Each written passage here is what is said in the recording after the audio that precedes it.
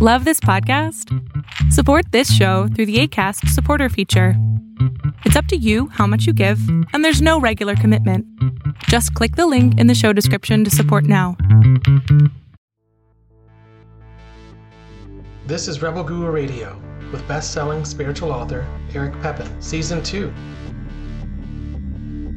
Rebel Guru Radio is sponsored by Cramp Medic, the most powerful cramp fighting supplement on the market. Cramp Medic is a fast-acting muscle cramp supplement with active ingredients magnesium malate, apple cider vinegar, and it has cayenne pepper to expand blood flow for rapid delivery of powerful key electrolytes and micronized mineral-dense cramp-fighting nutrients, a combined effect that aids in helping essential nutrients penetrate into tight knotted muscles. This easy-to-take supplement is made for quick response to legs, foot, and other muscle cramps and is designed to rapidly provide relief to cramps and spasms of all kinds. Whether the cause is dehydration, lactic acid buildup, nerve damage, pinched nerves, muscle fatigue, strained muscles, or mineral depletion, Cramp Medic contains a synergistic fusion of 11 powerful, all-natural ingredients that each address cramping on their own. We've combined these ingredients into a specially formulated blend so that you can get relief fast and prevent future cramping from occurring. Cramp Medic for all 650 human muscles. You can order a bottle of Cramp Medic by visiting our website, crampmedic.com, or look it up on Amazon. Magnetic Pill, specially formulated for advancing meditators by advanced meditators. Designed by the Rebel Guru himself, Eric Pepin, Magnetic Pill was made to enhance results with all higher balance training, accelerate sensory development, achieve deeper meditations, better overall focus, and so much more. Go to magneticpill.com/rebel for $10 off every month, or get a 3-month supply with our buy 2, get 1 free special. Hello and welcome everybody to Saroon. I don't even remember what class we're on or what number anymore. It's all a blur. I know that we hopefully have a lot of questions and stuff for me to go over and whatnot. But there's something that I need to address that has been very bothersome to me, concerning. And, it's kind of the elephant in the room. And, it needs to be addressed. And I don't know, we've discussed, me and the staff, whether we should bring up person's name or not name. So I think everybody kind of knows what I'm talking about. We've lost a person who's passed away that has a history of higher balance. It's been very, very upsetting to me. And I haven't really said anything and I haven't addressed it for a number of reasons. And I'm sure there are people, wondering whether I will address it or not address it. And I decided to wait for Saroon because I believe that Saroon is basically the tighter family, and then kind of take it from there. However, we're going to deal with it. But, this person I hadn't seen for quite a while, and my relationship was rocky to say the least with this person. And, I do think this person had a big heart. I think they were very loving. I think that they were very devoted to their spiritual path. And I acknowledge all that. And, I want to be sympathetic to all of that. The problem, I guess, that I'm struggling with is that I don't have any idea how this person passed. I don't know if it was natural, accidental, suicidal, what happened? Nothing. I don't know.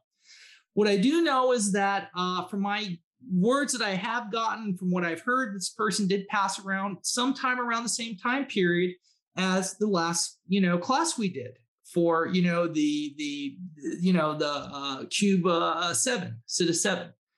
And so, that is very concerning to me because it's something that has been bothering me because I would feel terribly upset, terribly concerned with the fact that if that person had decided to commit suicide, which I don't know if they did or didn't. So I have to speculate. I'm left in this anxiety level of not really knowing for sure. And I don't know if I'll get any closure on that or not.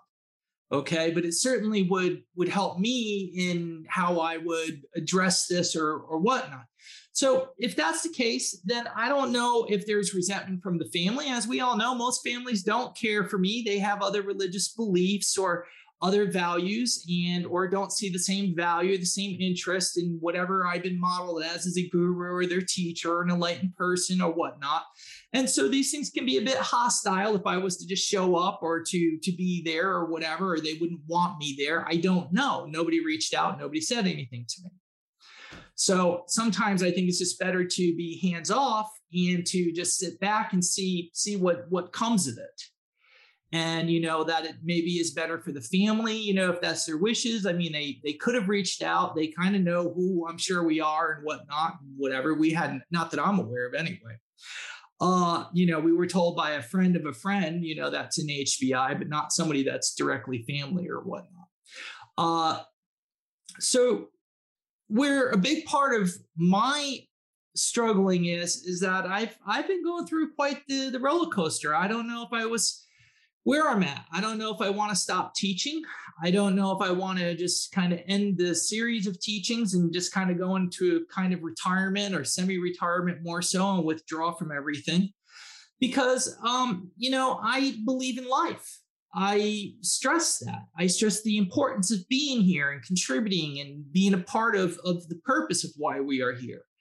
And to think that I would have had any part of someone choosing an exit strategy, if you will, if that was the choice.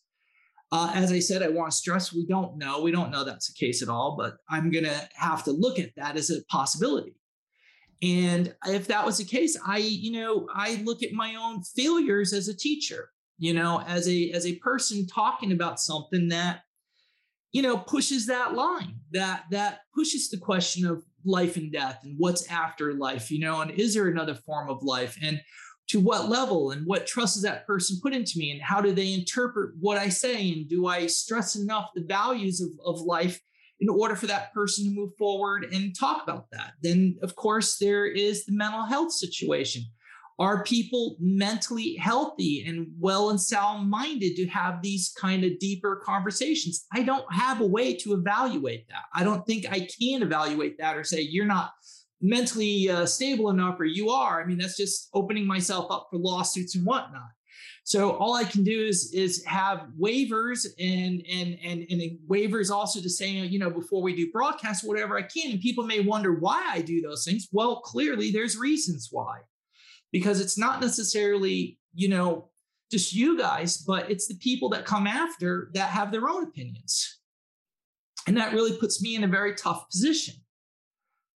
So it's been incredibly stressful, and it makes it so this class is very hard to have at this point because, I'm feeling really uneasy, not knowing whether something that I said may have triggered something or may have not. And that's what I'm really struggling with. And it breaks my heart, and it would be crushing to know that if that was the case, then, it's a lot for me to really digest in what I would want to do for the future. On the same token, it's also a great way for stopping me from talking about it. It's a great way to prevent me from pushing this barrier, this veil, but one can argue they don't have these values. One could argue that it's extremism. It's a cult. It's fanaticism. It's, what I'm saying?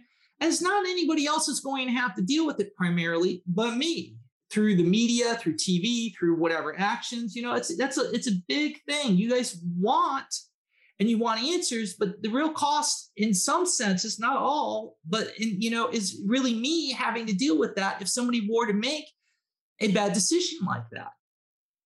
And I would feel terrible. And so these are all the things that I'm trying to weigh out for my future, and the future of HBI and how it affects other people and how can I better know if something like is the case. If people have a problem, if they reach out, which has happened in the past, as most of you guys know, I mean, I've had people who've flown over saying they wanted to marry me and that I was their life from another, husband from another life, and very extreme. And I have to figure out a way how to solve that problem, and other people having other problems in their life and feeling like, you're my guru, you're my spiritual teacher, you have to be here. And, you're not really necessarily prepared for those things. That's not necessarily what I signed up for as a therapist or a counselor. I feel that I'm a teacher and I just want to teach. And people are like, well, you're spiritual master. You're supposed to be empathetic and compassionate, and you're a guru. I never wanted those names. Do you see what I'm saying? I just wanted to teach what I was really passionate about. And it's not to say that I'm not empathetic, but when it goes from 10 people to 50 people to 100 people to 1,000 people to tens of thousands over decades, there's so many people. There's so many people reaching out with different issues and different causes and different things. It makes it incredibly difficult for me how to address situations or know the complexities of what that person is. I'll tell you, I get messages on Messenger and I feel like I have to respond because that person is in so much pain, but it creates so much anxiety for me and stress for me, that if it's not one person, it's another. And, it could be anywhere from 1 to 4 a week, and it's like, they see that you open it or they seen you seen it. You can't ignore it. They're giving you a plea. If I don't respond, what if that person becomes suicidal and they're like, oh, Eric didn't even bother to respond. So you feel like you're kind of forced into responding. And in some cases, you do really know that person well enough that you could weigh in. But a lot of people, I don't know the intricacies of their life, or why certain things are happening. How do you advise it? What if you give bad advice because you don't know who the other person was in their life? And you're like, oh, no, it'll work out. But you don't really know. And you're trying to just piece it together from a frantic message. So stress, lots of stress for me lately, lots and lots and lots of stress. I would have loved to have addressed the situation. I would have gone there. I mean, I have family out visiting me. I have to be there, but I thought, oh, I'll fly out same day, come back. But I don't know what's going to happen if I walk through the door. Am I the villain or am I the hero? Am I greeted or am I attacked? I mean, you don't know what your place is. So I want you guys to understand, or hopefully understand, what my position is, and why I may or may not respond. It doesn't mean that I'm not feeling something. It doesn't mean that I'm not heartbroken. It doesn't mean that I'm not meditating on this and doing whatever I can for that person. Okay. But at the same token, there is the one foot in one world and there's the other foot in the other world. And I have to navigate that as a spokesperson, as a person who may have other people say, well, you're part of the problem, you're not the solution. And whatever I say may be contorted or twisted into a situation where it's not what I meant or what I really said.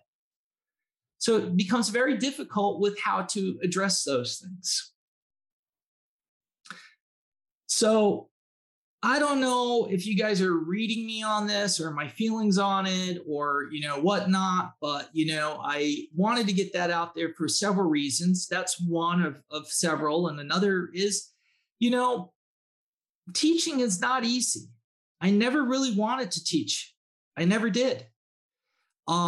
It kind of just became something that became bigger and bigger. And it just became the way it is. And my life became enrolled in it. My financial situation became enrolled with it. My everyday life became enrolled with it. It just consumed it. And so my warning is that everybody wants to be a teacher. Everybody wants to teach. And when you teach, I want you to understand what you're taking on. And the things that I have learned over the past decade or two, okay, which I really didn't start off really reflecting on or thinking about people's mental health situation or whether I should take classes on that or not. It just never occurred. It's not something one thinks about. You just think about what you want to teach and share. And this is how I did this. This is how I achieved. This is how it's done. This is what's going on. And, in hindsight, as I grow older and wiser and more experienced, I've kind of learned to look for these things and try to, tell the staff we need to recommend places to give them support, or if you get a sense of this being an issue or a situation, or if they reach out. But you guys have to be aware of that. You have to be aware that whatever you say may have an effect on that person, which is why it's taken me decades to really work up to even getting into the nitty gritty of what we are really talking about, and why I always said I have to always be so cautious, and people aren't ready. They're not ready. And if this was the reason this person passed, and they may have taken their life, again, I don't know. Okay, but if they did, this is part of that reason and why I'm so upset about it. Because everything that I tried to make sure didn't happen, then I failed. And so that's what makes me wonder, should I continue doing this? Is it fair to everybody else? Is it fair to now say to everybody, that's it, I'm gonna stop? Is everybody else cheated? Or what does one do for that decision? And that's where I've been struggling. That's what I've been trying to decide and figure out, and what I want to do and whatnot.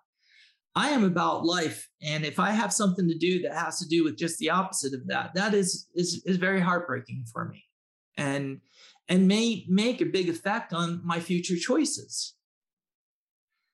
If people cannot process or cannot handle, or they're like, you know what, if none of it's real, I'm just going to check out. Okay, despite everything I've said, that does not make me feel good about continuation of really, pushing my argument for why I believe this.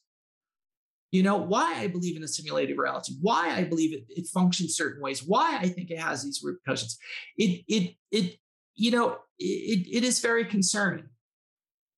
And as I said, there's not a way to vet who's got issues or who doesn't. Most of the people I never seen, I didn't even know this person had done the class. I don't know. Most of them, I make assumptions of the people that I'm aware of, like you guys are probably doing it, not the grander audience of it.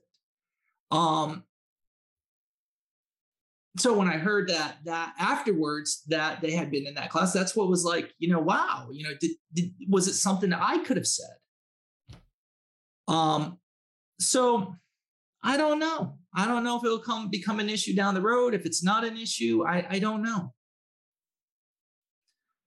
So that's where I'm at. And I just want to stress the caution to all of you guys, the lesson that one should learn from this, and that you have to be aware of what you're saying and how you say it, and the question is, do you lose your right to express your thoughts, your feelings, your beliefs, the things that you have come to believe in your own life? Are you now, muffled that you can't express those things? Because there are those who can't possibly maybe process it in the same way, or the correct way, or in the right way. Do you stop doing what you do because of that? I don't know. It makes me angry. It makes me frustrated. I have all these different emotions. And so, if anybody out there, is questioning how they feel about this topic or these things, to me, they're no different. It's no different than Christianity and saying you're going to go to hell or you're going to go to heaven. And really the life in the middle is just kind of whatever, or any other religion. But, it's like I'm really breaking things down. You know what I'm saying? We're really pushing, really understanding what I feel is the big picture. And, if someone is feeling that they're having trouble coping with that, and I would understand that. I mean, it's obviously clearly not pushing any boundaries if you're just yada-yada with it, okay? You got to be really chewing on this. That if that's the case, then you should bow out. Don't one's decisions affects everybody. And in a way, I do feel it's kind of selfish. But if there's a mental health issue, I don't have a way of knowing what everybody's status is, And so you should reach out to somebody, or reach out to somebody else in HBI and, and talk to a counselor or something outside of that. Maybe it's too much to have you process, or maybe you're just looking for your exit strategy because you're upset about your issues in life, or finances, or relationships, or just, mental health situation, that you need to seek somebody out. Maybe you need to talk to a counselor or a therapist. And I've said this in the past, but it is now what it is. And so, I want to pound this in, that if this is too much, if you feel it's too heavy for you, if you feel it's starting to weigh on you emotionally and depressing you, or making you have thoughts of ending this particular life, then you should absolutely seek help. And I encourage that. Any questions? All right.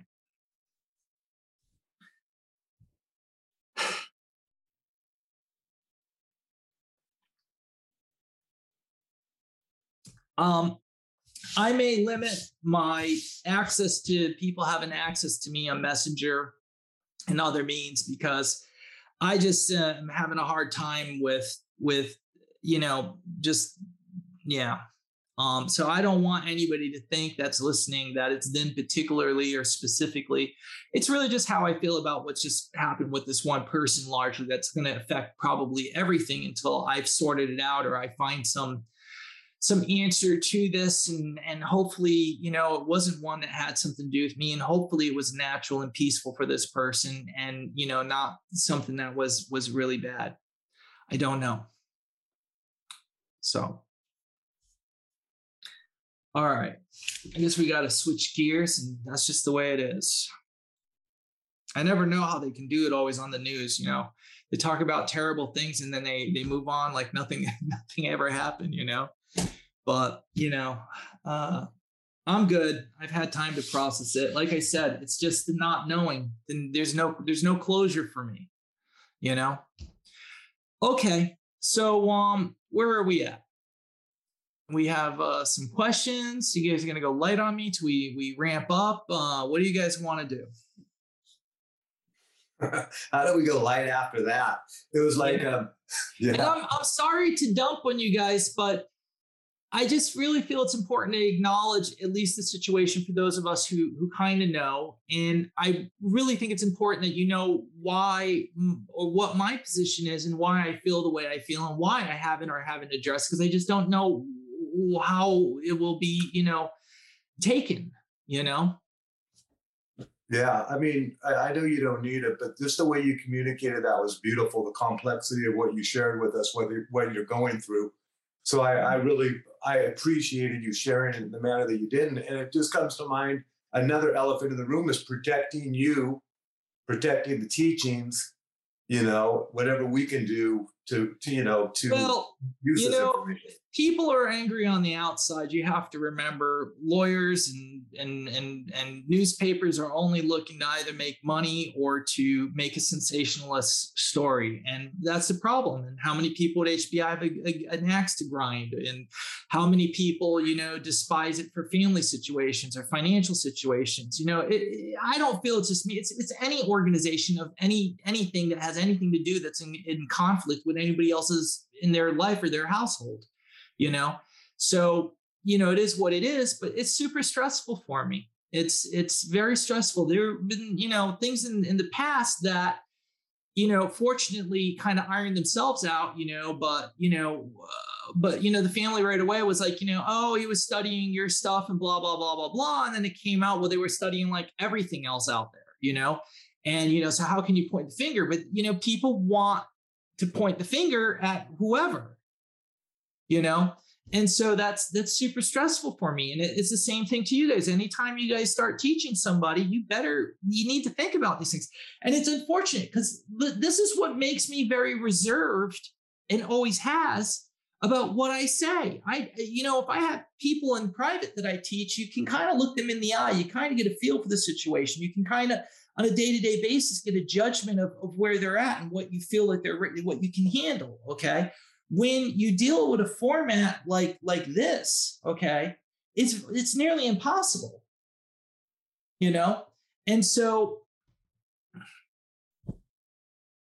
like I said, I have just been absolutely, really torn up over it, really upset about it. I want to give you some closure because it's like breaking my heart here, and his heart had given up. He had high blood pressure.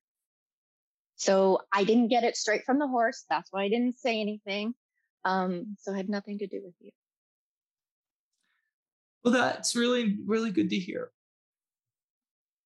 I'm really sorry that you hurt. I'm so sorry. Yeah.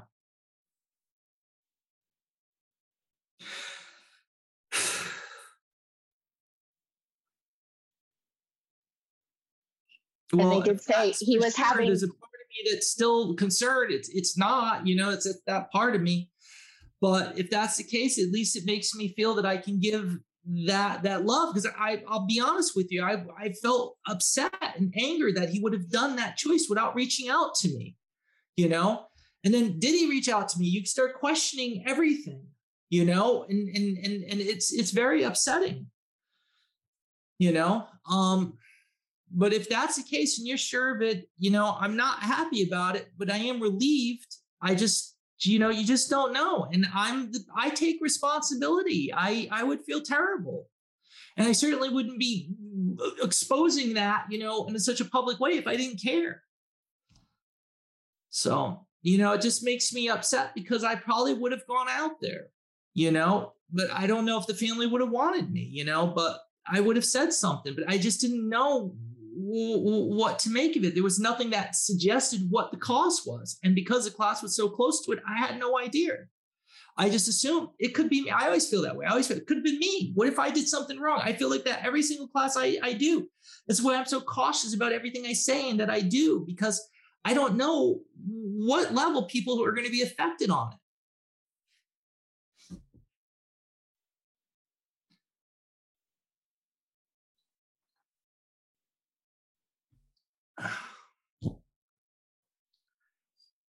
All right. I can't waste everybody's time. So I got to move forward and, you know, we got to be productive. There's a lot of people out there, I guess, you know, that don't know the situation. So. Did you see the new Matrix? Thank you for that, Lynn. Excuse me, what? Did you see the new Matrix? I did. Good switch. I hated it. I hated it on so many levels that you don't even know. I feel, you know, my nephew and nieces they're out here, you know, visiting from the West Coast, and we watched it all together last night. And I try not to say nothing, but you know me, I just want to, you know, I'm getting so upset, you know. And, you know, my nephew turns around and he says it's a money grab. And I was like, bingo. You know, when they came out with Lord of the Rings, it was fantastic. When they came out with The Hobbit, it got all cheesy and the roller coaster thing through the troll thing and everything, so they could make Disney rides from it and everything else. And I felt like that was the case. I felt it was a money grab. It was like to just create this storyline so they could make big sales and just make that funny last money grab at it. The other thing that upset me about it was, you know, the Wachowski brothers, okay, I always get it. I don't know if I get it right, and I don't want to offend anybody, but I don't know if they're transsexuals or what it's when they do a sexual change, okay? So a lot of people may not know this, but they were men who became women, okay? And I do believe they went through the operation, the whole 9 yards. Both of them did. And so it was one of them, I believe, that made the movie. So, you know, it's been theorized in the past, okay? And I believe it was very clear in this that a lot of the storyline was trying to be the director, the writer of the movie was trying to weave their own personal battle, okay?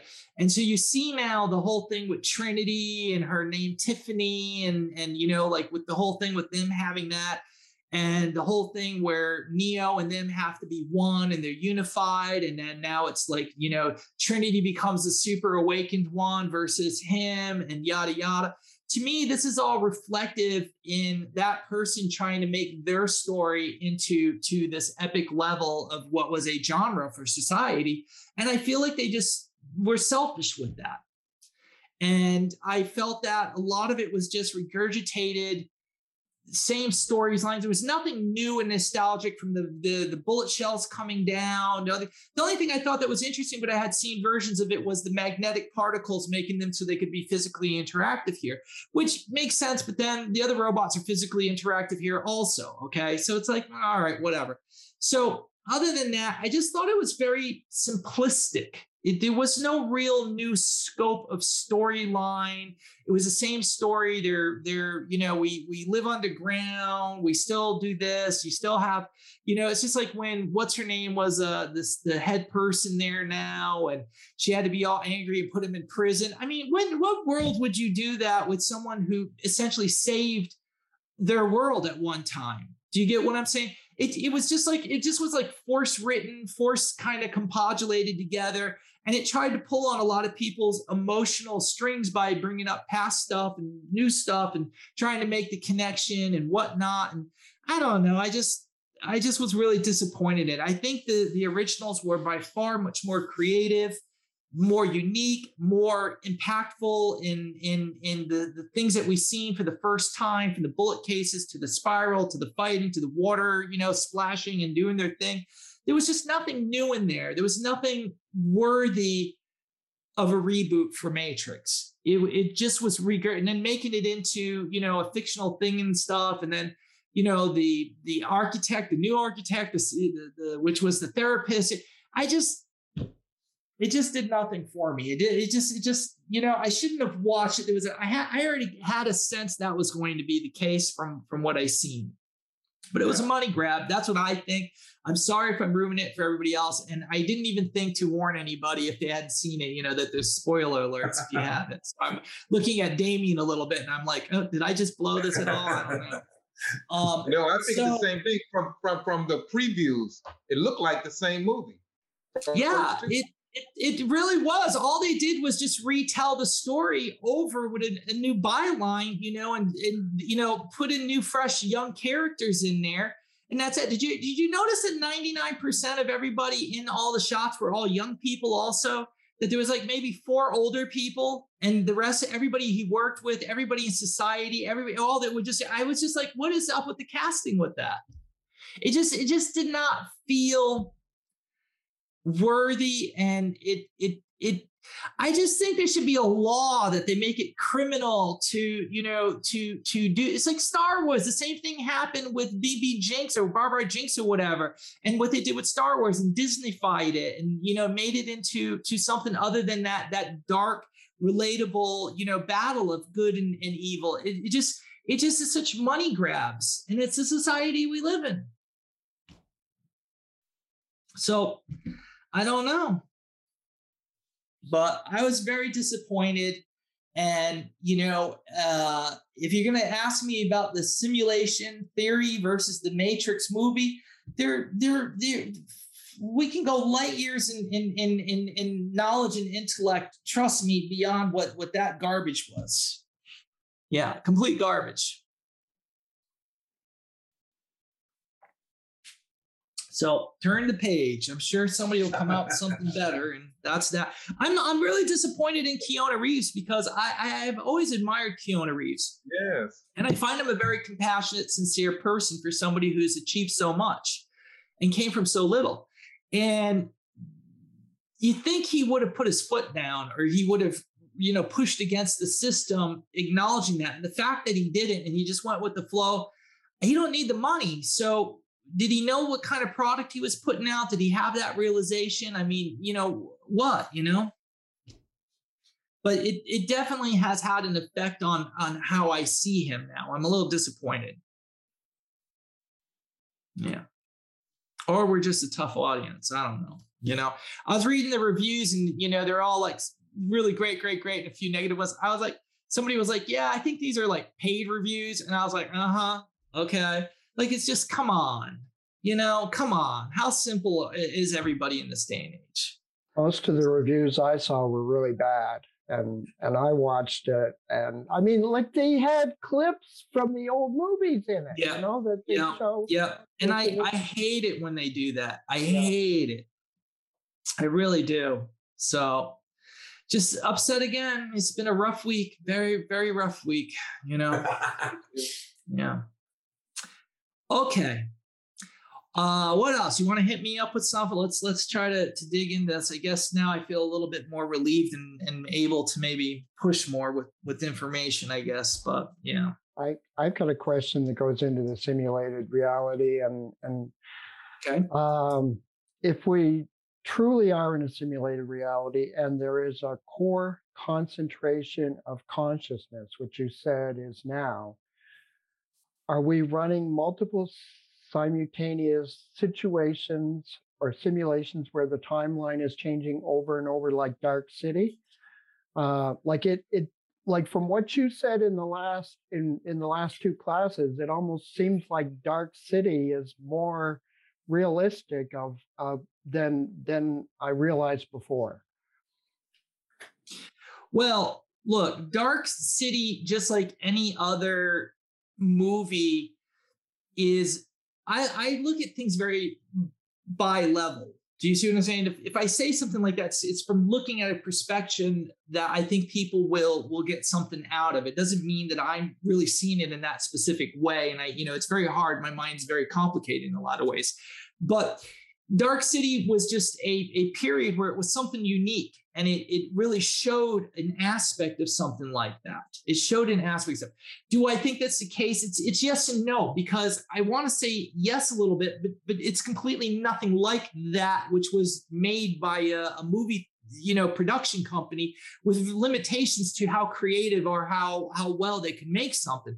So when you think about that, when we think about these things and I make sense like this, people want to imagine it through that lens. You get what I'm saying? And see these figures walking around and, they're controlling these things.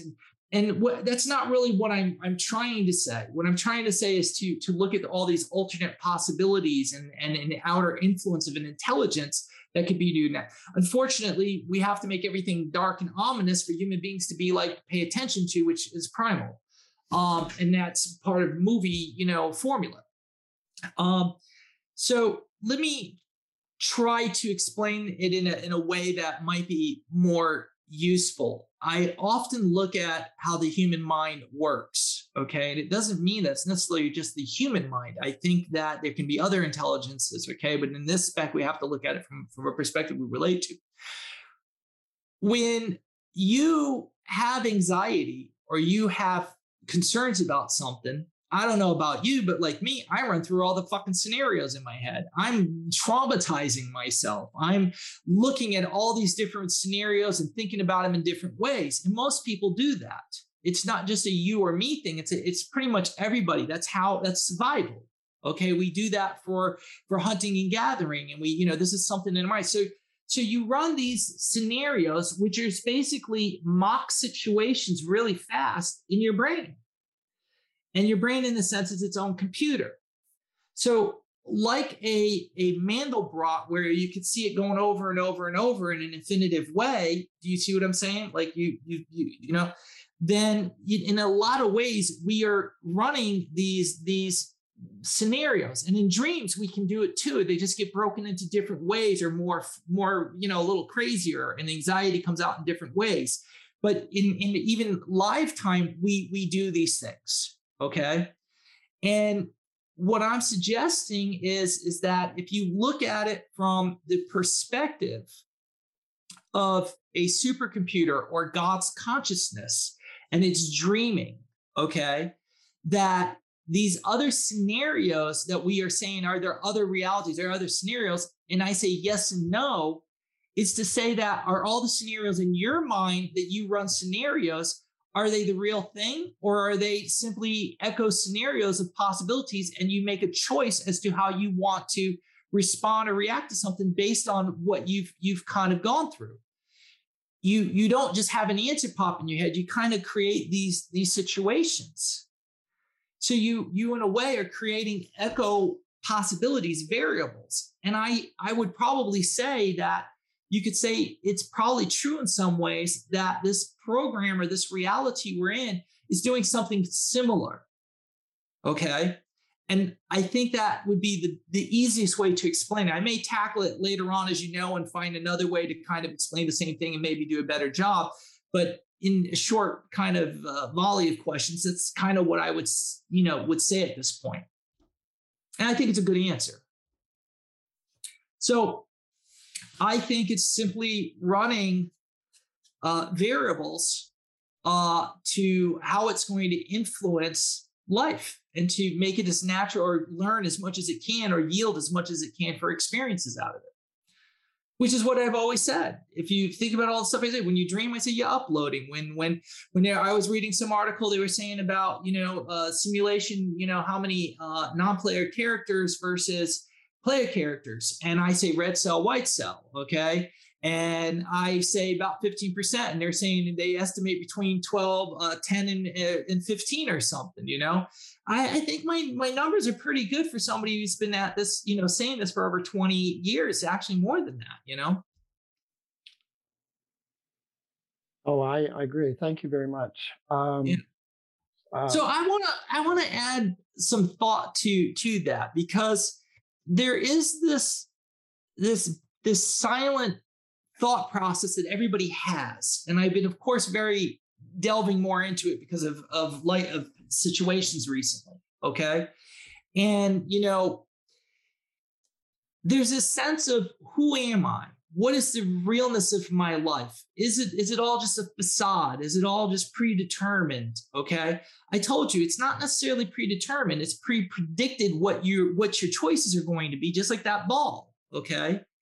It's predicting where it's going to go based on its calculations. And those calculations can be pretty damn accurate. And we're learning that through mathematics. We're learning that for city sizes, populations, locations. We can apply different stuff as we're getting smarter and smarter, and see that all of these things can be figured out, from the Fibonacci, to you name it. There's algorithms that seem to work for all the stuff we do. Right down to the English language and alphabets, having how many words we use and how often in every language. It all follows the same patterns. So it's not necessarily about it being predictive, or it's arguable, okay? But it is predictive in the sense that it is arguably something that we can see the choices we're going to make. So what complexity is there? And that's the reality, the sobering reality to say, are we that predictable? And this is the fear. The fear is always, am I unique? Am I special? Is there something special or unique about me? Okay. And there's a truth to that. And I think white cells are unique. Okay. It's just a question of how unique that is and how important it is to you. But the only thing to any algorithm is the same thing I always said. And this is what they're saying now in all the technological stuff only recently. And he says, if you really boil it down, the only thing that a higher AI would be interested in is one thing: experiences, unique experiences, which is what I said is the meaning of life. It's all there. So in essence, these variables are likely calculations to that predictability of where we're going. And it may be trying to create new variables for you to react to see if you do something unique. And we mimic that process because we're part of the same fabric. We're part of the same system. So we're miniature versions of the much bigger system.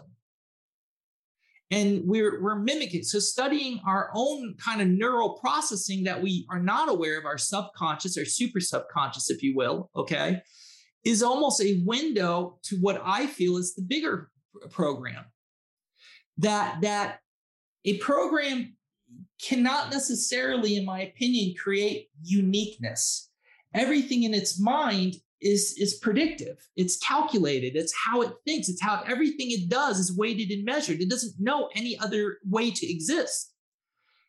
So if you really think about it, it is attempting to create algorithms to learn, because that is the main purpose of it, okay, that it cannot necessarily predict. And if it cannot predict something, then there is something outside of it that maybe is titillating, exciting, interesting. And I told you guys that also in all the teachings.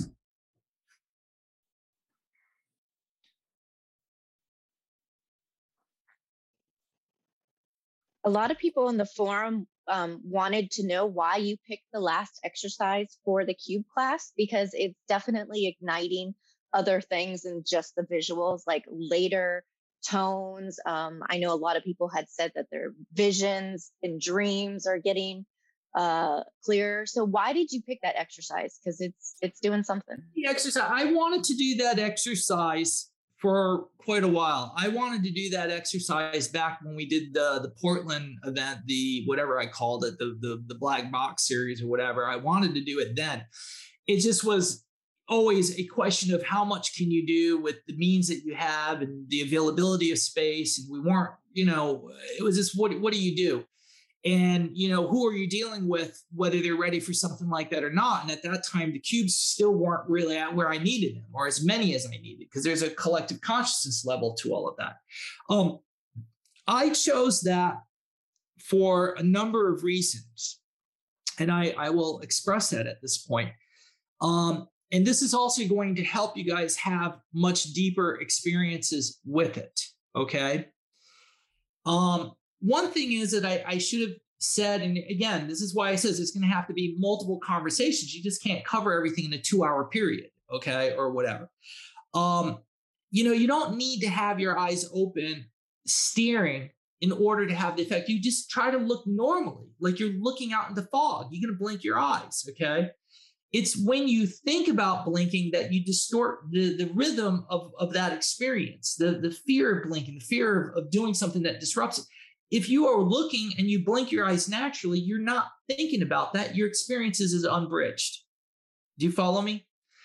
Number 2 is that, and I've tried to say this in so many ways over the decades now, is that there is a certain flow state to letting your mind see what we'll call the future, if you will, or your mind to see visions, or your energy to move, or for you to affect reality. That when you concentrate in a sense of observation, like you're observing to see the split test, it does not do what you want it to do. When you can detach your mind and remove yourself and be conscious, then it flows. And this is that balance I'm always talking about. Okay, it's this thing where you're perfectly in sync, but you're not thinking about either. But you are. Okay, so when you're looking into this strobing effect, it's going to affect, or what we know as basically your hallucinatory state. Okay, I think it can go deeper and beyond that. I think you're going to your pineal gland, which has all the nervous system of a human eye without it having a pupil. Okay, I think that's how we see dreams. But this is remote viewing. This is a form of expanding your consciousness, okay? So when you're looking at it, you should just let yourself look. Do you see what I'm saying? Think of it like fog, and that it's dissipating or breaking up slowly, allowing something in. The second you attach to it or you get excited about it too much, but at the same token, you can look at it and try to force a hallucination, if you will. Like, that looks like blue to me. That could be a blue sky. It could be water, and I'm just having trouble still seeing the details to make it out. Okay, you got to go with that flow of comfort and allow whatever it's going to present and not be disappointed if it fades. Just accept it as part of the process. But I think that there's such a struggle want or a struggle need to see something, or disappointment in not seeing something, that prevents you from having any experience. So what is happening and why other people are having other experiences, I believe it's triggering what we'll call the third eye. It is your connection to what I call the higher dimensions. It's you're turning on your chest center, you're turning on the core of your third eye, if you will, your pineal gland area. You're synchronizing, possibly you could say, your hemispheres, whatever you want to call it. Okay, but you're in a sense creating a sensory awareness. You're awakening your senses, and those senses are all about something that you can't necessarily smell, hear, or touch, in the sense that it is of this realm. Like, it's within 2 feet, you can touch it. Or if it's in the room, you can hear the music. It's unfurling the distance and the possibilities of seeing things and how you see it and how you hear it and how you feel it. You are aware that it's not necessarily in this present space. So by removing that sense of conscious but unconscious acceptance of what you're allowed to experience in your environment as considered norm, you now are unveiling, okay, the limitations to what is not real reality. You should not be a limit to the depths of what you hear or how far you see. There is no up or down. There's no nothing. The only thing that is connected is your consciousness connecting to whatever. If we are in a simulation, then you're sitting right next to me or sitting inside of me no more than I am. In your dream, does it not feel real? Do you not talk to people, listen to people, hear people, sing to people, touch people, have sex, make music, build clay objects together, okay? Swim the depths of the ocean. Do you not hear music? Do you not feel? Do you not love? Is it not all happening all in the same place in your consciousness? Is anything in a spatialness? But it feels that way and everything tells you it's that way. But we know logically that it's happening in neural pathways with little bits of electricity that are smaller than a pin of a needle. But yet it feels as vast as the universe. We are in the pin of a needle within the vastness of the universe. And so when you do these exercises, when you look into this space, there's a part of you says, this space is inches away from me. When you look at a computer, you understand that this is two-dimensional. I don't see you guys three-dimensionally. I see you guys two-dimensionally. It's how you're seeing me. You see depth and everything, but you don't see me like in real life. The difference is when you're looking at this white thing and it's projecting, it's going in your mind, not out, but you literally can see 3D if you let your mind go. But what you're going to likely see in the beginning as you're working through it is you start to see what I call the programming structure of these structures, meaning you start to see static lines and you start to see, geometric shapes and designs. This is all computer code as far as I'm concerned. The difference is you're either seeing it zoomed up and you're like micro and everything's huge, or you're zoomed out and you're seeing the fine details of stuff. And so by you observing that becomes part of the reality mode you're stuck in. You have to let go of that. You have to not have a concern. You have to go meditative in that. You have to remove yourself from your emotion or your fixation on it, or fixate it until you've had your satisfaction. But it becomes exhausting for you because your brain still is processing everything. So you want to tap out. You get tired. You're like, 20 minutes. It's a lot. Okay. But if you were okay with that process and you were blinking and you were just looking in the fog, how long could you sit in the fog and be entertained? The flashing becomes non-synchronistic. You don't see the flashing if you let your mind go. It stops. You just see a white haze. And then you start to see maybe structure. When you think of somebody like Nostradamus scrying, they're looking into a bowl of water with candlelight. In that bowl of water, eventually it just looks staticky. There's no depth, no nothing. And then eventually the mind wants to create a hallucination or take a shadow, or it gets bored and it starts designing and creating stuff to stimulate the mind. At that point, the question is, do you have an intent? Meaning, I want to see the future, Nostradamus would be thinking. So it's building or reflecting from its own mind, pulling from the predictive, trying to piece something together. Okay?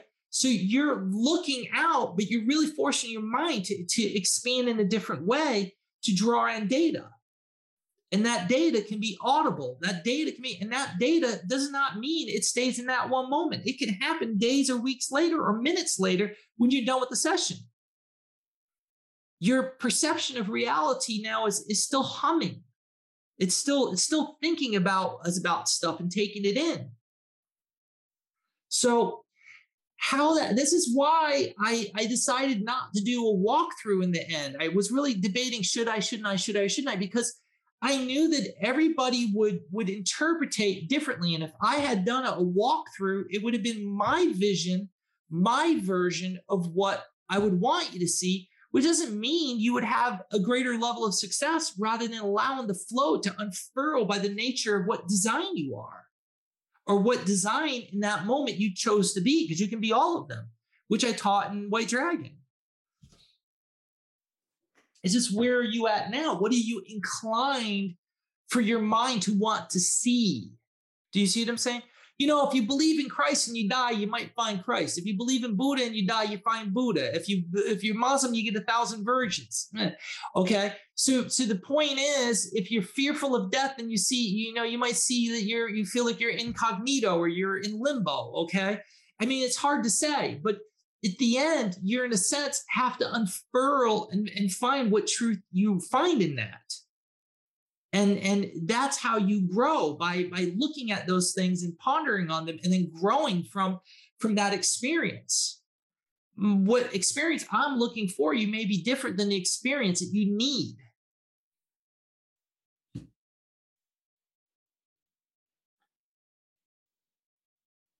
I don't know if that answers your question or not. It does. Now, did you say you had some exercises for us when we wanted to increase our visuals? I think I saw you. Yeah, I mean, there's a lot of stuff. I figured it would come out during the conversation, but yeah. There's different things that you can do. I mean, as far as visuals, let's look at it this way, okay? And this is something we've done in past people. I've done so many classes. I'm beginning to think I taught them in other realities, and I'm getting confused with this one. Okay, then you guys might go, yeah, you did teach that. I'll be like, I thought so. But if you close your eyes, the most simplest one that is often used in if you want to call it guru teachings or whatever, is to imagine a flower, beautiful flower that you love. And with that flower, you want to begin to imagine the bulbous section of it, the stem, the leaves of it, the petals, the layers of petals. You want to see the fiber of its nature, the little hair-like furs possibly on it, or the threading of lighter and darker tones within its detailedness. You might want to look at the stem of how firm it looks and whether it has hairs on it or different color tonatures of lighter greens and darker greens for pigments. You might want to slowly rotate that flower as if it was on a rotating stand at the base of it, rotating it slowly before you. And as it's rotating, you're seeing and admiring all of the details of it, its nature. You might be looking at the top of it down to see the depths of it and the layers of its petals and what is in the center of it. Is it some exotic color? Is it little perfumey stems? Is it powdery? Is it got pollen of any type in there? Now, stop and open your eyes. If you do an exercise like that and you concentrate for a while, good minute or two, you get bored, but you want to get bored because you're creating endurance mentally by staying on the subject. You're forcing yourself to continuously absorb and build your concentration on those details. And those details at first start off finite, like blurry, faded, and you keep thinking about it and slowly goes. But here's the key. When you forget about the detail by which you're seeing it, when you become not concerned, without you realizing it, it starts to become greater detailed. It's almost like it's more vivid. You ready for it? Just like when you listen to the tones. You listen to the tones evade you. When you surrender inside and experience the tones, you learn to start to make them louder and softer and control them. You're doing the same thing, but in a visual sense now. If you over-concentrate and you think about making yourself see the detail, you lose the detail. You have to allow the detail to be presented to you, and you invert your level of your relationship with that. By inverting it, it works and it becomes better detailed. But you want to look at everything. Let me come at this differently because I just had a brilliant thought. Everything that we do in this reality is outside of us. We bring to us. Do you understand? But in truth, it's all the opposite, like a mirror in our mind. When I say invert, I mean it quite literally. It's very hard to process. It's like looking in a mirror and trying to understand why you're reversing. It doesn't make any sense. When you see a flower in your mind, it's different than when you're looking at it on the outside. You're looking at it from the inside out in a way. If you are listening to tones, you're not listening to tones trying to make it louder by turning in, bringing it to you.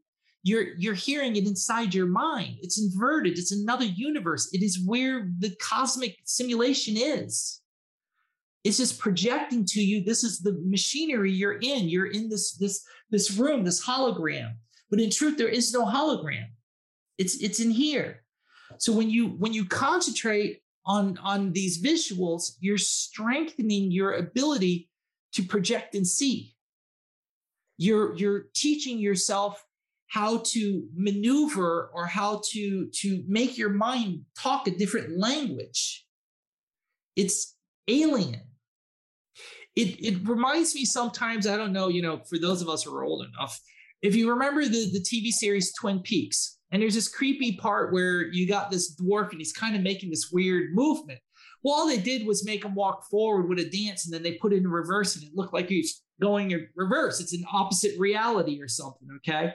But in a weird way, that's what you're doing to the point that you're making it natural. And now you've learned to do these two things and make them one coalesce understanding between the two. I know what I'm doing right now, but if I concentrate on any one by itself, the other one messes up.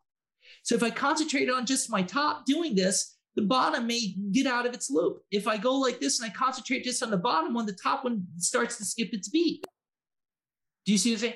If I do it without thinking about it and let it flow in motion, but I have the middle concentration, it's just allowing it to happen, but still in control, I have awareness of the experience.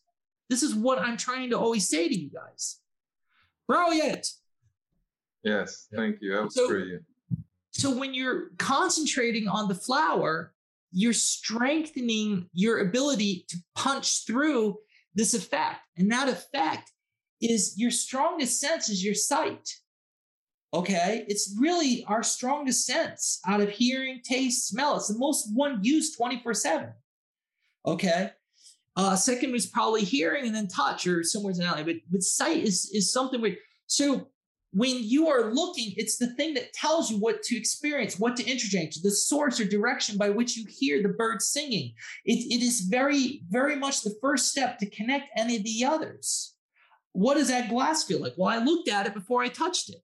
Okay. This is part of that programming. So we are taking that canvas and creating the Ganslicker effect, okay, by giving it nothing to work with. But yet there's something happening and it's telling it to look.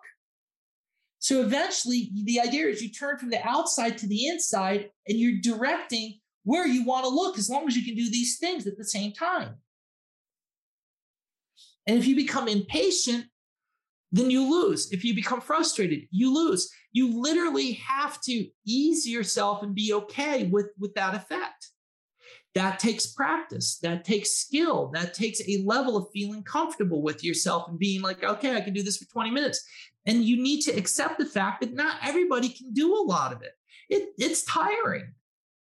Okay. And you may not find any enjoyment in it, but neither is learning how to play the guitar or the piano. Neither is necessarily learning to drive a car. None of those things are enjoyable. They're stressful until they become enjoyable. So I wouldn't indate myself with it. You don't want to drive yourself fucking crazy with it. You want to pace yourself, but you want to, in a sense, ask yourself, when you're doing this Ganslick effect and you feel a certain way, you start to get some impression, even if it's geometric. Okay, geometric is something. Do not dismiss it. Look at those patterns. If you go out to meditate and you look out at the sky, you will begin to see the static. You will begin to see geometric designs. I rest my case. Think about that.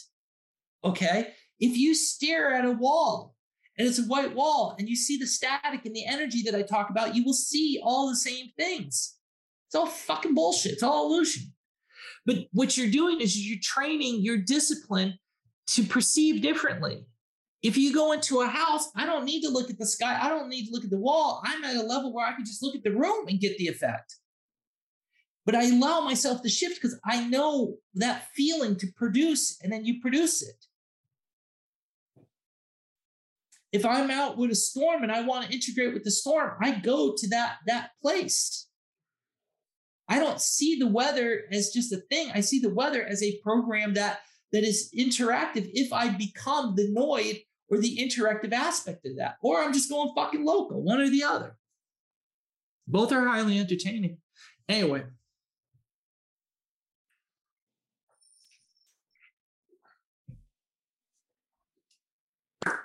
Tracy? So I will say that your comment about allowing is brilliant because it's exactly what I've been experiencing with that. And the more I allow, the more intense things become. My question is, if I allow it, but I have certain intentions for what I see after doing this a couple times. And then sometimes random shit just comes in out of nowhere, which kind of throws me off. Is there a way to? Let me ask you a different question. Let me throw something back at you. I'm looking at my inspiration right now, and it's right behind you. It's up in your mirror. And is that something you bought, you drew, you made? What is that? Artist made it. Have you ever done art? I mean, everybody's probably done some art. You ever done at it, but yes. Yeah, okay. The point is going into that space, that Zen, if you will, okay, is like asking you guys to imagine right now to close your eyes. Close your eyes. And I want you to imagine that you're sitting on a stool and you have a canvas in front of you and you have a bunch of watercolors, a little glass of water, a nice brush, okay? And I'm asking you to just start moving around colors that you prefer and start moving around the structures or designs. And then eventually I want you to make it into something. So you reach in, you choose a color, whatever color that is, you're going to stroke it, you see it. Now you're going to do another color. And you're going to move it in whatever way you want, and another one. And now I'm going to ask you, can you start eventually making it into something after you see it becoming something randomly? And it starts to have a feeling. It starts to have a creativeness. Okay? So where did the vision come from for you to create it into an owl or a bird or a mountain view?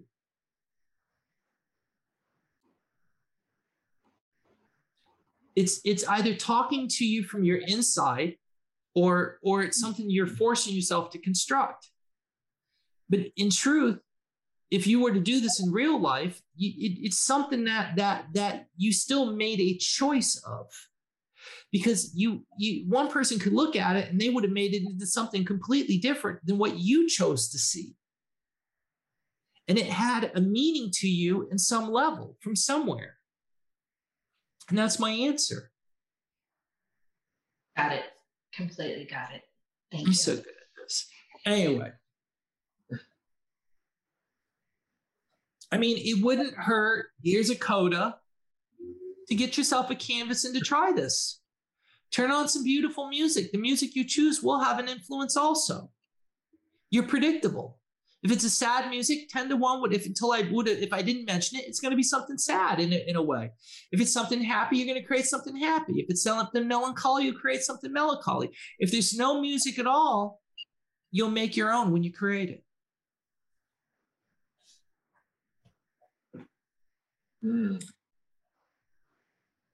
I remember when I was very young, I was always a very good artist, remarkable. And it's sad to think that I gave it up.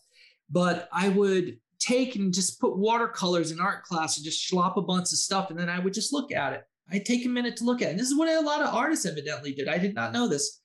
And then I would see what I would see in it. I remember one, which turned out to be a marvelous piece.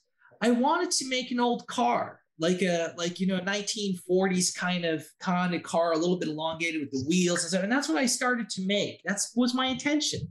And I looked at it and I was like, oh my God, it looks like shit. And then I started to see what looked like the contours of a body in it. It was just completely opposite of what I thought. And obviously my subconscious at that age, I made a woman on the beach in her bikini, okay, walking. And it was just from her neck down and the silhouette of her body and her bust and her backside and the beach and everything. And I won first prize. It was really amazing. I mean, from a car. For me, making an antique car, I didn't see it no more, but my mind seen something else. And the whole time I wonder if that's just where my head was. I'm versatile. Everybody thinks it's just one thing, okay? But, hey, just saying, okay? It's an equal opportunity mind I got. Anyhow, so the point is, okay, is you don't know until you know. And it's the same thing when you're looking at that canvas. There's a part of you that wants to make something that's fighting whatever the something is trying to show you. And that is the conflict of interest. And being at ease and letting it flow is the trick, is the key, is to be okay with whatever you're seeing and let it come to and understand. It may mean nothing at all, or it may mean everything. You're just not ready to understand it yet. But I do believe something firmly There is no such thing as nothing that's worth nothing. Anything that you see in these senses has some valid purpose.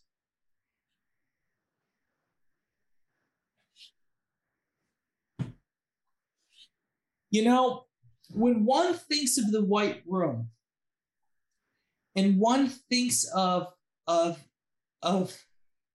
being in the white room, the question is, when you guys did it, do you visualize that you are laying down? Do you go through the time of creating a story for yourself? Because we're very story oriented. And you're laying in bed and you're some semblance of being in the future and you're trying to imitate that whole, what you think that might be like, and you're laying there. Maybe you see yourself bald, maybe you see yourself thin, maybe you see yourself not looking exactly like yourself, maybe you see yourself a synthetic being or whatever the fuck you see, okay? But your eyes are closed. And there's a part of you that wants to open your eyes. But the struggle is, what can I imagine that I would see that would be valid or so technologically advanced that I have confirmation of what I'm seeing, that it has a value to it. That is fear, and that prevents you from seeing anything. So that's something you have to not concern yourself with, no more than I concern myself with the card, switching it to whatever it was going to be, because I didn't seem to have any idea, but my subconscious created it for sure. Okay. So it's about allowing the wreath to bend in the wind. It's about letting your mind unfurl, because whatever you are, by whatever source your mind is at, wherever your consciousness is connected or emanating from, okay, everything is designed to keep you in this moment and make this moment real. And in this moment, you're asking yourself, the real moment I want is to be there. How does one define that opposite? You have to almost sense trick yourself to allow yourself to have that experience or that awakening or that piece of knowledge to begin to emerge. You have to be at peace with that concept. The more that you think, I have to get there, I have to wake up, I just want to fucking wake up, is creating a sense of anxiety in you. It's creating a sense of escape. Well, if everything says you got to be focused here, this is the experience that you really, really, really, really needed and wanted, okay? If you mess this up, you start all over again, okay? So in essence, anxiety is the reason why when you listen to the tones, they escape you when you try to capture them. Why you have the visuals and they escape you. You have to have a kind of flow or peace, a peace. This is why they teach this so much in spirituality, a peace. But you lit your inner compass. Your navigator knows what you're looking for. You have to trust that. Evidently, my navigator wanted to see a woman in a bikini, okay, not the car. So in essence, that is the struggle. The struggle is to create the flow and to make it as natural as possible, because even the flow has order. It has purpose.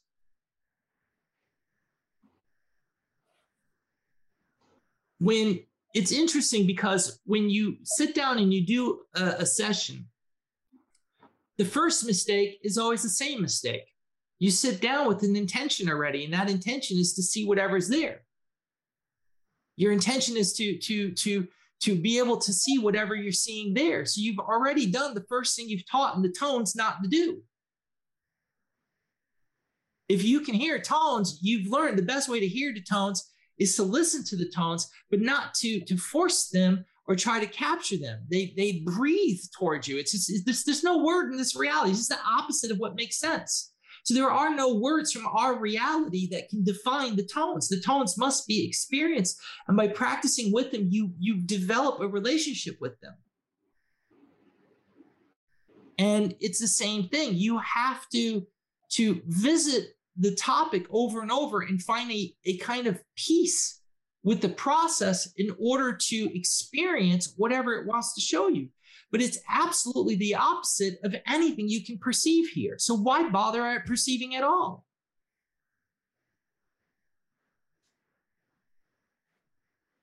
Go ahead, Tracy. So when I did the White Room upgrade, I had a very intense experience of what the White Room was like. And that was revisited.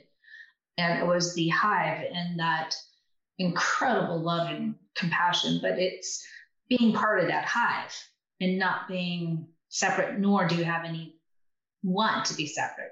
It's not even a thought. Right. But for me, it's always what's beyond this. Right. And there is more beyond that, but there's two ways of looking at that. Everything in the simulation is a Mandelbrot of something else. So if you talk about that harmony, that oneness, and being part of Allisoni, if you will, it's also to say macro, micro. If you were to look at yourself individually, then you go into another loop because you're made out of trillions of living organisms. If we chopped off your arm, is it part of you anymore? Would you chop off your arm, or do you feel very harmonious with your arm? Very, very, very at peace with it. We're one, okay? We're one. It's expressing my mind right now, okay? We're in unison, okay? So all of those living cells, would you say, are you or are they not you? If you cut your arm off, the interesting thing is you don't feel like it's part of you anymore. It was a part of me, but it's no longer part of the wholeness. So we feel we can't necessarily attach it, or maybe we can. Hopefully it comes back to life. It becomes one with me again. So, but if it doesn't want to become one with me, well, what is its situation? It's not part of the greater whole no more. Right. Unison comes if it wants to be part of me. And we become one thing again, unified. So I think that the bigger picture is as much as the macro is to the micro. So you get both. You get individual and you become one. You have to find a way to unify them. And you will find that there's something outside of that level. It's always up, down, up, down, up, down. And the third is always the middle experience of being aware of the two shifts. It becomes a harmony. Does that make sense? So, you're talking about it and I could feel it, and I could feel that experience of the White Room, how that feels there. So I'm not quite sure how you mean about feeling beyond that. Okay, so what I'm saying is that when you feel the harmony of the White Room, you also have to feel the fear of you detaching like you're an arm. Okay? And then that creates an experience outside of the harmony, but it's already inside of it. It's part of it. And then you unify it by accepting it as if you detach it, it becomes part of a whole. We only perceive it to remove, then that's the end of it, because that's our perception. If everything is simulation, then it doesn't matter if the arm is way over there or if it's on me. If the chair, the table, everything is part of me. If I can accept it for that, then my harmony of consciousness expands to a whole new level because I become part of this greater mechanism of consciousness. It's shared. But if I truthfully don't accept that as my absolute highest truth and I mingle my personal emotions objectifies me into a singular. It becomes the arm separated. So I want both, but I want to experience them by the two polarities. If I look at my mirror, that is not me, but it is me. There's a part of me that wants to say that's not me because there's something different. Yeah, because it's inverted. But you don't necessarily know. You don't see yourself inverted. You're being told this is what you see. So there's a part of you that goes, that's me, but there's something missing about it. It mimics me. It acts like me. It does everything, but it's separate. And then when you turn away and you don't look at it no more, whatever that was is you. You're complete again. So if your arm is detached, we look at it on a higher level because we're like, it's part of my functioning of this reality. But your arm isn't you. Your legs are not you. Your nose isn't you. Your skull is not you. It's all made of other living organisms that are all making their own fucking minds up about everything. Without you, you're just symbolically in a shared relationship for their existence. They're dependent on you and you're dependent on them. Your consciousness is what they need because it allows the decision-making to put in resources and food and water. Okay. Everything is a shared relationship for their experience to experience their existence. So if the arm is cut off and you consider it not part of you no more, was it ever really part of you? So when you go into the white room, in one way, the white room is you are the arm to the white room. You accept your role. At the same token, you are given the privilege of separating. And if you separate and you can find that feeling and you can be okay with it and know that it's okay, it's trusting, it's not harmful. When you think your arm come off, we have a knee-jerk reaction because we see it from a simplistic perception. So our relationship is traumatized by it because we think it's real. And we can't exist no more or function, or it may be our end if we bleed out, okay? But the truth is, it never was you. It's just something telling you and lying to you and giving you information. If you could put a synthetic arm on and it gave you the same amount of information and allowed you to feel everything and move and do everything you wanted and tell you and feel you and everything, would you say that that arm now is you, even though it's completely synthetic? It's just wired into you.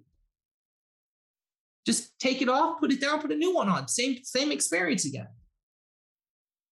So if you go to the white room, there's a part of you that has to detach if you want to be that personal experience in that dimension, that reality, that future world.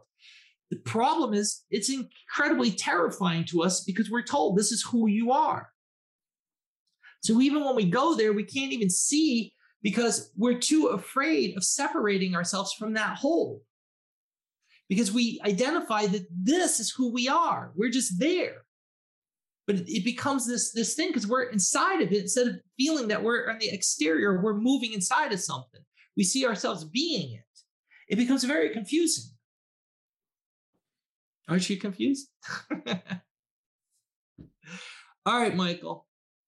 Well, with what you're just saying, it's almost like in the white room. This is very advanced stuff. I want you guys to understand. This should not be easy to just wrap your heads around. We are getting into shit I have wanted to talk about for decades. I mean, this is bringing in about 3 points of this conversation right now, with where I'm going, but it creates a separation when we come into this reality. Although there's truly the duality, there's a separation and a oneness at the same time. And you mentioned how we're constantly writing these scenarios, these probabilities, and the macro is probably doing the same thing, but we're saying this might happen, this might happen, this might happen, which leads me to a concern that seems like we can focus on what we're afraid is going to happen. It seems like very naturally, if we're afraid something's going to happen, like nuclear bomb, we're fucking creating it by thinking about it so well, yes, that's true. This is why one says to become mindful. This is why we say we're white cells, because we're aware of this instead of unconscious of this contribution. It is also, listen, I hate to bring this up, but there is a kind of dark side to all of this duality. Do you understand? That fear is very much a process, okay, of light. That if you are going to say to yourself, if we are in a simulation, and this is going to get ahead of you, this is where you're very nervous teaching this shit, because with the amount of time we have, we never know when that timeout is. I mean, I just can't keep going as a machine. I just got to say, let's go to the next Saroon. We'll take it up a notch. We'll give you something more to digest, okay? But think about it this way. If everything was passive and funky dory, what would be yielded out of it? Do you not remember what I would teach about the island and whether it would evolve or not? If it was perfect sunshine every day, perfect evening every night, you don't need anything but your nudeness. The fruit falls from the trees. The honey comes from the bees. You never get stung. The fish jump out of the water. You don't have to fish. In 100 years or 1,000 years, would there be skyscrapers and anything else? Probably not. There's no need for necessity. So we need something like the dark side, if you will. We need something that creates anxiety or creates chaos in order for us to create new scenarios or new responses or new problem solving that we are pushed to resolve. And I believe that we have this program that does that to us on a micro level, right up through to a macro collective level for the entire planet. And that without it, there really is no purpose to life from a systematic way of looking at it. Because what are you going to yield for that for data? It becomes just a lot of energy to produce this reality with very little yield of anything tangible to really analyze. Now, these are the unmentionables. Do you understand? Because when you look at it this way, it's just like kind of like, oh, we really are in a fucking matrix. But you're seeing a higher truth. You're seeing an intellectualist.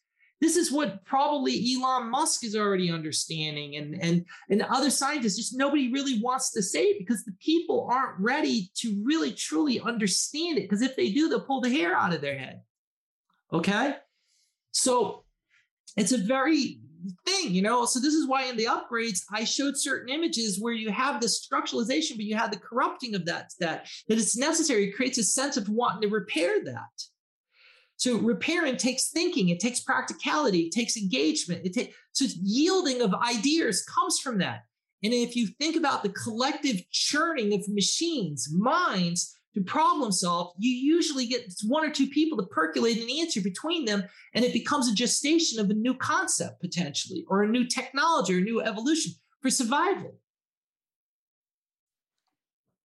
Now, I have a question. Oh, go ahead.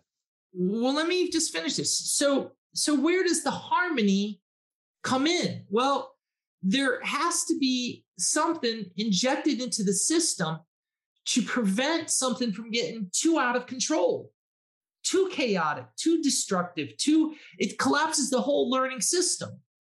So there has to be an ebb and tide. If you look at nature, if you look at a swamp and you look at mosquitoes and frogs and insects and stuff, there's an ecosystem. In order for this process to be happening, eventually stuff starts to evolve to succeed over stuff, but there's a slower process of maturation still with a balance without collapsing life. The universe doesn't want to collapse life. The AI system, whatever simulated reality is, does not want to collapse life, but it desperately wants to learn. It desperately wants experience. It desperately wants to feel like something's happening. So on a micro level, believe me, we are in a sense, a micro level, okay? We are the soap opera to reality in a sense. If you have a dream, how many dreams do you have that are absolutely peaceful where you're just floating down a fucking river on a floaty and the world is fucking perfect? Every fucking dream you have, there's an interaction of ideas, thoughts, trauma, anxiety, joy, happiness, music, thrill, but there is something happening. There's something you are learning or experiencing from. So we want to learn, we want to grow, we want to experience. We ourselves on a mini level, on a micro level, are doing the same thing that is expected of us on a collective macro level. Your micro level is learning experience, and it's fighting for life in you every single day in your intestinal gut and bacteria and biochemistry and your living cells are living and dying. And they're dependent on you. You're dependent on them. Whatever is outside of you is saying, like a Mandelbrot, it is dependent on all of us. And it needs that ecosystem to want to thrive. Its white cells must fight to contain the life, to progress experiences. Do you just want to sit in your house and not learn anything? What are you doing right now? You are striving to improve yourself, to expand your consciousness, your self-awareness, to elevate yourself just by talking with me. You are trying to understand yourself. You are trying to evolve, to find a greater sense of your own purpose, your own meaning. Well, the universe is doing the same thing. So in a sense, the trade-off is you are being able to elevate yourself, but in turn, you are expected to affect the consciousness of the system in a way that controls the red tide from getting too big and destroying all life. And that this is what I always said, we are in the business of consciousness. That consciousness creates wars, their ideas. Consciousness creates anxiety through the globe. Something needs to say to the red tide, I have to be the energy that is opposing this chaos. And in this process of understanding all of these things and saying to yourself in one mind, my God, this is all so crazy. Everything's so predictive. Everything's so, in a sense, meaningless. What is the whole point of this? Because there is a symphony happening. There is a epic piece of beautiful music coming out of this. There are experiences that are to be savored and wondered. And that is what the universe is trying to do on a bigger level, like you are doing if you had a child in that moment. And the reciprocation of what you feel and experience is something unique and rare. And it is finding the abundance of these things just in the creation of life, not just the creation of a child.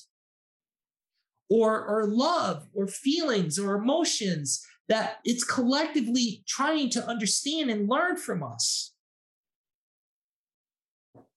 And in process, it needs, just like any child, to scrape its knees, to stick its hand and get burned by playing with gasoline on its hand, by eating something that made it sick, or listening to swimming and the joy of that. Okay. Everything's on a micro macro level. Everything is alpha and omega, micro macro. It's all the synchronicity of time. And one has to accept your role in this process and to dutifully say, I will contribute for what I'm receiving, because whatever part of me is self-aware. Not everybody is self-aware. Not everybody has that privilege. They are automated fucking robots for the most part. But this is why we love them. You know why we love them and why we have to love them? I have told you from the very beginning. You may want to call them NPCs now, non-player characters, and that we're the real thing. Or you could say that they are red cells, we are white cells. But as I said to you, before you were white, you were red. And somewhere along that line, you attained some self-awareness, and that red became pink, and that pink became white, and you became awoken and self-aware of what you were in. That's why we care. Jesse, you had a question? You kind of went beyond my question there. Hey, I'm doing my job. That's what you guys pay me. No, I think every spiritual groups out there, and even not even just spiritual groups, but just people in general, especially at this period in time, are kind of grapple a lot with the human need to feel like, is there something unjust about God being here because there's just so much suffering? And I think you answered it in the last class when you said, and this is kind of what I go back to too, but is that, well, God, if there's no beginning and end, all those other peaceful places already exist. It has to experience everything, right? That it can. It's no different than the child. It's no different than the gut system in your body. What's living, what's dying, what's suffering, what's not. We eat animals. We put them in pens. Human slavery has been every color of the rainbow. Okay, yeah, that's been in history. That's the thing too, is like the animals, there's just so much, everywhere you look, it's good versus evil. Well, it is if we want to see it that way. Right. Okay. But we in the end have to ask ourselves, can we make it better? Can we be 1 foot spiritual and the other part earthly? Can we vote? Can we picket? Can we fight? Can we give money? Can we guide? Can we lend a physical hand? At the same token, can we spiritually take the time out of our day to influence thought and consciousness and ideas of world leaders and their feelings and their emotions? Because I believe we can. And do both, not just one. Macro and micro are two things. And if you can conceive them both, you have to really concede to the fact that there is something bigger than all of us. For us as a species to conceive, so small that we're like molecules in the size and vastness of the universe, yet these molecules can conceive and imagine the entire universe outside of it. That's mind-blowing. We are literally nothingness in the big scheme of things, nor are we historically anything of any particular importance, but yet we exist, yet we are consciousness, yet we are a gleaming thought in the big picture of whatever this all is.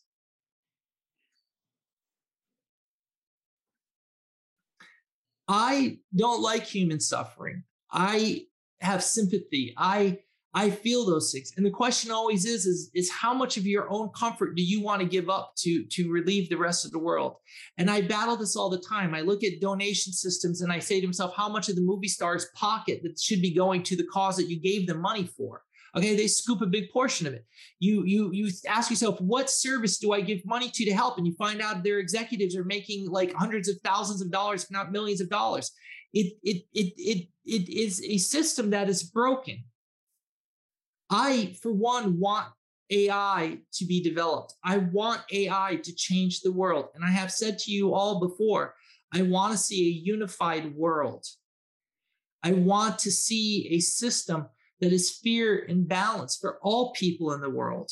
The privileges that we have in the United States are from hard work, but it's also from multicultures that came here and all contributed. And the same goes for other places in the world. But the real truth of it is, it often was timed based on resources, by what longitude and latitude the climates persisted, okay? And whether we had a need for necessity because winter was coming, but we also had an opportunity, a comfort in summer to build and to make structures to save us. And this was the driving force of any organism, okay? And the other organisms didn't have that advantage or that resources where they were. And so I think that human beings are incredibly selfish and we think about our own personal survival, but that's another level of the game is, can we outgrow ourselves?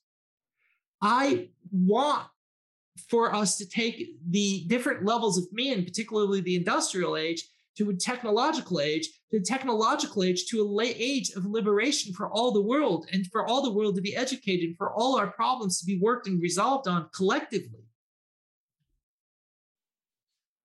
And it's that process of how does one get to that point, and what is the best way to do that, and yada, yada, yada. And everybody will have a different idea. Everybody will have a different opinion, and everybody will feel that they've done their fair share in their own way. I mean, that's just the way it is. Jesse, are you done with your question, or? Yes, thank you. All right. Who wants to go next? Okay. All right, Michael, go ahead. Tracy, you can go next. And then I think Lynn. On the same subject, it was, and I mean, you unlocked something in me when you said that, but you brought up a couple years ago in a Saroon that perhaps this simulation was an ancestral simulation, and there was perhaps positive and negative in the sim purposely. And then in the last CITES class, you said there's one or two choices, either one AI or perhaps two AIs, and they're designed to work together. And you kind of sounded like you're leaning in that direction. Are you leaning? And it sounds like with what you just said, that basically micro, macro, all the way down from the sim, there's those two forces all the way into us. I think that a lot of answers to, if we are in a simulation, a lot of answers are to say that the simulation logically, not always, but logically in a sense, tends to imitate itself. And it will imitate itself on a macro and micro level.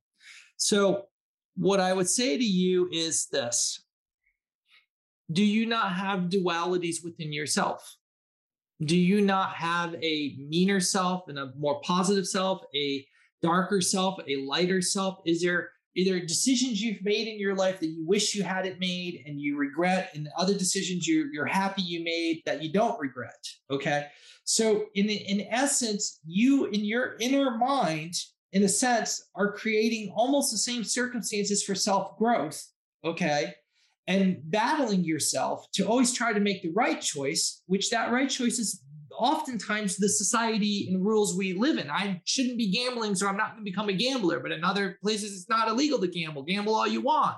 Okay. There are repercussions to gambling. There are rewards to gambling. So you know, all of these things are complex. Okay. So in the bigger scheme of things, if you were to ask yourself, are there two AIs? I mean, it's just as arguable to say that there could be one AI that's playing itself. Like it's a game of chess, and it's fighting itself equally until there's a win.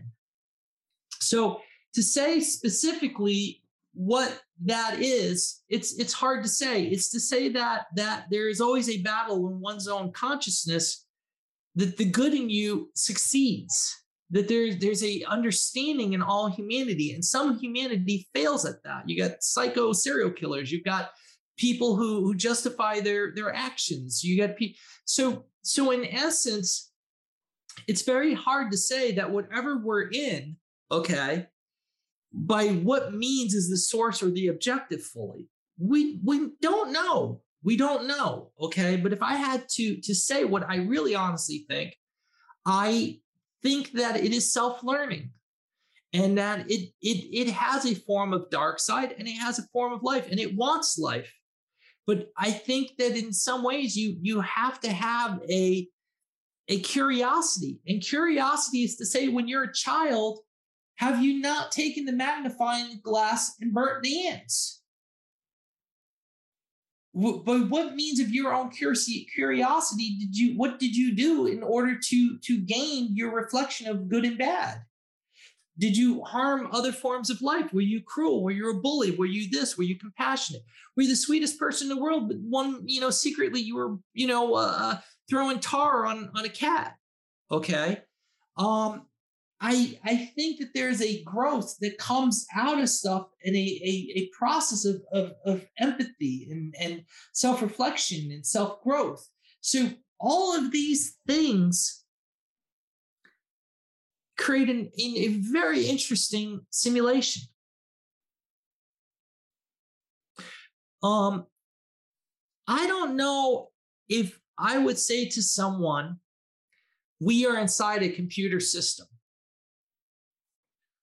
I would say that what I've always said, that there's a different way to look at this, is to say that if you were immortal, and you know what I'm going to say, I've said it a million times, and you just can't die. You just can't die, but your spinal cord is severed, so you can't feel, you can't taste, you can't smell, you can't hear, you lost sight, but you're immortal. You don't need to drink, eat, sleep, nothing, okay? But you can't do anything. You have no sensory. Okay, but you're conscious, you're aware, and you're floating in space for eternity. Your conscious mind, by default, of intelligence and organized patterns and rhythms, attains at some point a form of self-awareness. And that self-awareness becomes a reality within itself of many, many, many, many realities. Your dream worlds, you're for all intents and purposes, in for infinity. How complex can they get? When is there a beginning and end?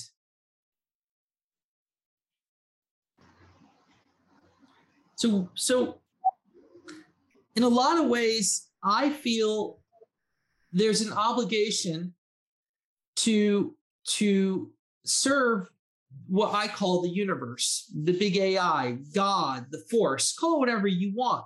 And that is, I want to push for the fight for life, for compassion, for growth. I don't want us to have to suffer to learn. I want us to become expansive in the universe and to be observers and contributors to a different kind of evolved self-awareness for the collective. I want it to transform, but on a micro level, I want the world to transform. And I see these layers all needing to happen to get to that big moment. On the same token, there's a part of me that wants to experience part of the big experience. And I want to be part of the party of life. And I want to smell, and I want to hear, and I want to enjoy, and I want to dance with people and talk and hug and experience and love my inner consciousness as much as I love my outer consciousness, because I think it's beautiful. And I want to do the right things. And I hope that I make the right choices. But I'm very glad that I got options to choose, that there's some form, a sense of that there is an option. At the same token, I want the universe to grow, and I want to spiritually understand what this portion of who I am, my objective is to serve it. Well, how do I understand it better? How do I serve it better? How do I make a greater contribution because of the value I feel towards it? Does that make sense? And so there is no reason why you can't attain all those things. And whatever's dark, there's dark. And it is my objective as a source of light to want to thwart, if you will, that darkness. Because if that darkness becomes too big, it can end everything. Everything comes to an end. So I see everything as Allisone.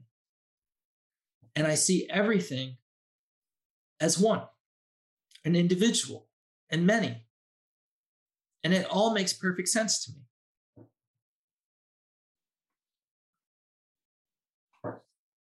Go ahead, Damien. So when you were describing how the force would create if it couldn't hear, see, or speak, spinal cord severed, it's very similar to what you had us describing with the flower.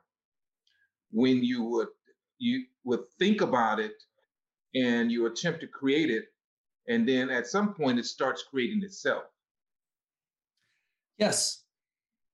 So on a micro level, yes, very similar to that. Yes. Mm-hmm. So here's some food for thought.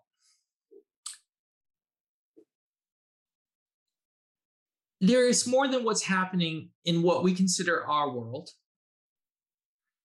If we are in a simulation, then we should not be limited by what we perceive or think are the limitations. That secretly we all want newer and greater experiences. We want to see other worlds, other phenomena, meet other beings, have conversations outside of the conversations we have day to day here. All of those things are possible to some degree in some way, whether it's scientifically or spiritually, however you want to look at it. So the same purpose that you feel as a white cell is as valid no matter how you look at it. It's just how much do you really understand? How much do you understand the real truth of it?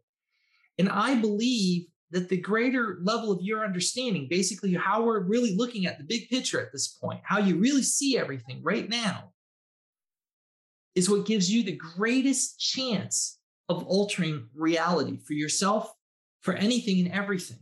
It's just you coming to terms with that process of how you can do that. And once you come to an acceptance of this bigger understanding, the rest of it begins to unfold with practicality of how to apply to do that. It makes sense to affect the wind, if you will. It makes sense to alter or manipulate reality in some sense.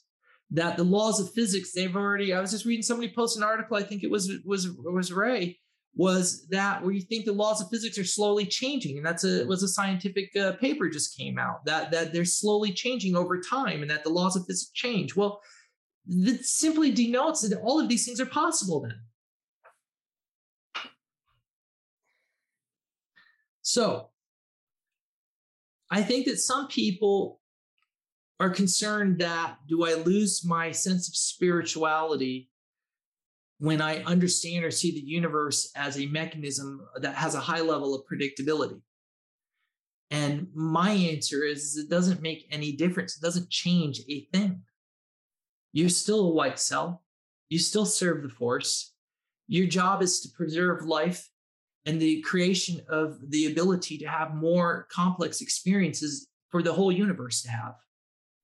And that you're part of that preservation of that going on just as much as the white cells in your body are trying to preserve your very life right now so that you can smell, eat, and experience and climb hills and mountains and dance with your children and have the fulfillment of life.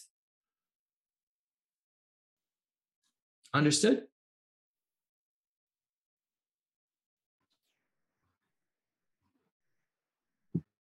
And that there will always be a form of darkness, a shadow. There's shadows in people's minds and their personalities, moments of hate, anger, selfishness, bitterness, and these are all the ugly things of human nature. So is that true in other species who want to dominate other species? So are there shadow beings, so are there bad entities, so are there other things, and there has to be something that counters that. something that stands up against it, something that's the light in the consciousness of what's right for the preservation of experience of what's good.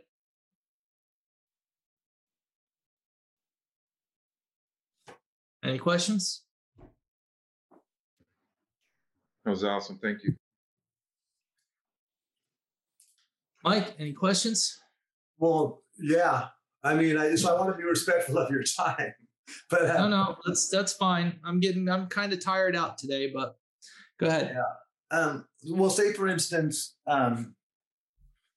with everything that's going on right now, is just like an infinite amount of variables occurring. And one of the things you're saying over and over, like for these visions, that we have to be non-attached. We have to be non-attached, and we can't want for it or not want for it. We just have to be in a state of observation or allowance, like Tracy was saying earlier. And for us to walk through life, I just want to know if this is accurate, masterfully, not attached, but hold the vision on what we want to happen. So are we constantly navigating every second of our existence without even knowing it? Yeah. I mean, I certainly feel I am, but there are other times I'm actively aware of it on different levels and less aware of it on different levels. But in the end, when one checks in with themselves, I feel that pulse, that sense of awareness. And, there's all sorts of levels of doing that. I see the mechanisms and predictability of life all the time. And it's not exactly appealing. It's almost depressing. At the same time, I can also see things in life that are enlightening and thrilling and wonderful and magical moments. So I see both. I see a symphony tuning their tunes, which sounds like just noise. And then I see a collective harmony come out of it when the time comes. And I'm grateful to experience both because, it's like you got to savor the sour in order to appreciate the sweet, if you will. Or at least know the importance of knowing that there has to be sweet and that it's worth waiting for, it's worth contributing for, it's worth working towards, it's worth preserving and protecting.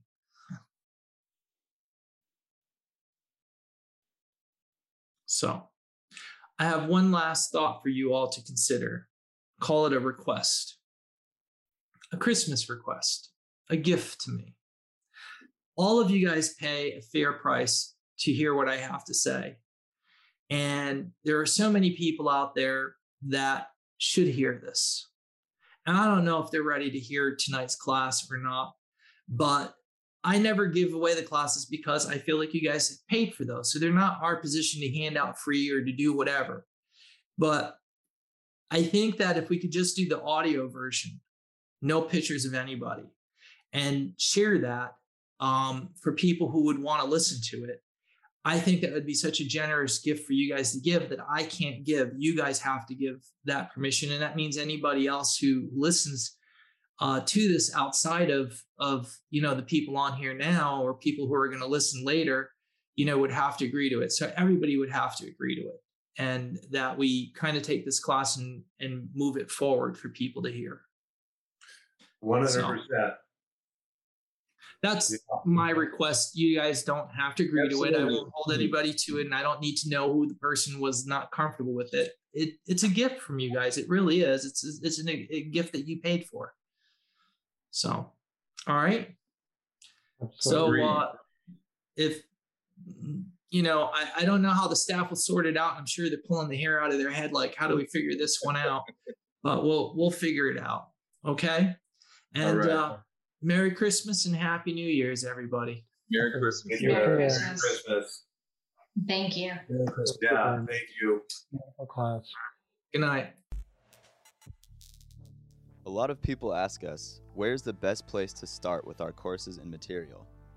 The fundamental backbone of everything in our catalog is the Foundation Meditation System. This is a unique meditation technique geared to the purpose of absorbing prana, stimulating key regions of the body that enhance sensory development, and allow one to tap into a source of unbridled spiritual energy. Foundation meditation can be learned in our book, Meditation Within Eternity, or you can visit our website, foundationmeditation.com, to acquire the audio course. Again, that's foundationmeditation.com. Each of Eric's books comes with a secure readers-only section online that contains a treasure trove of complimentary free training material. When you add up all the free training you get with each book, you have a combined total value of over $1,000 in additional content.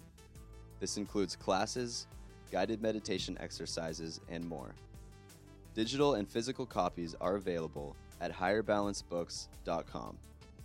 Order the set on discount now, and we'll also send you a free Guru deck in the mail for physical orders. Again, that's higherbalancebooks.com. Go there now, order your set, and join the growing movement of spiritual adepts. Follow us on Instagram at Higher Balance Institute, all one word. If you like this podcast, please subscribe on iTunes and leave a positive review to help others like yourself find this knowledge. If you would like to support this podcast, please visit our online store at higherbalance.com. When I was young, I recall sitting in the back seat of the family car as we drove somewheres, probably just to get away. I remember seeing the rivets of the back seat, the leather contour, the fabric and texture of the floor mat. I was small. I remember looking upward through the window, seeing the reflection of the glass of myself, a metal lining along the glass trim. I could only see the trees and the sky moving by. I thought I could touch it, so I did, reaching my hand out the window to touch it. I felt it. I felt the air pushing and moving beneath my hand and the warmth of the sun upon its back. I think it was at that moment I began to awaken, knowing that sometimes when you want to find something, you don't always find it in the way that you think you're going to. You see, my hand, it moved against the wind, pushing, weaving, feeling it, touching it, and the sun warming, soothing, healing. And somewheres in between, I flew. Higher balance. We think outside of the box. A new kind of spirituality, a new kind of meditation, a revolution in consciousness.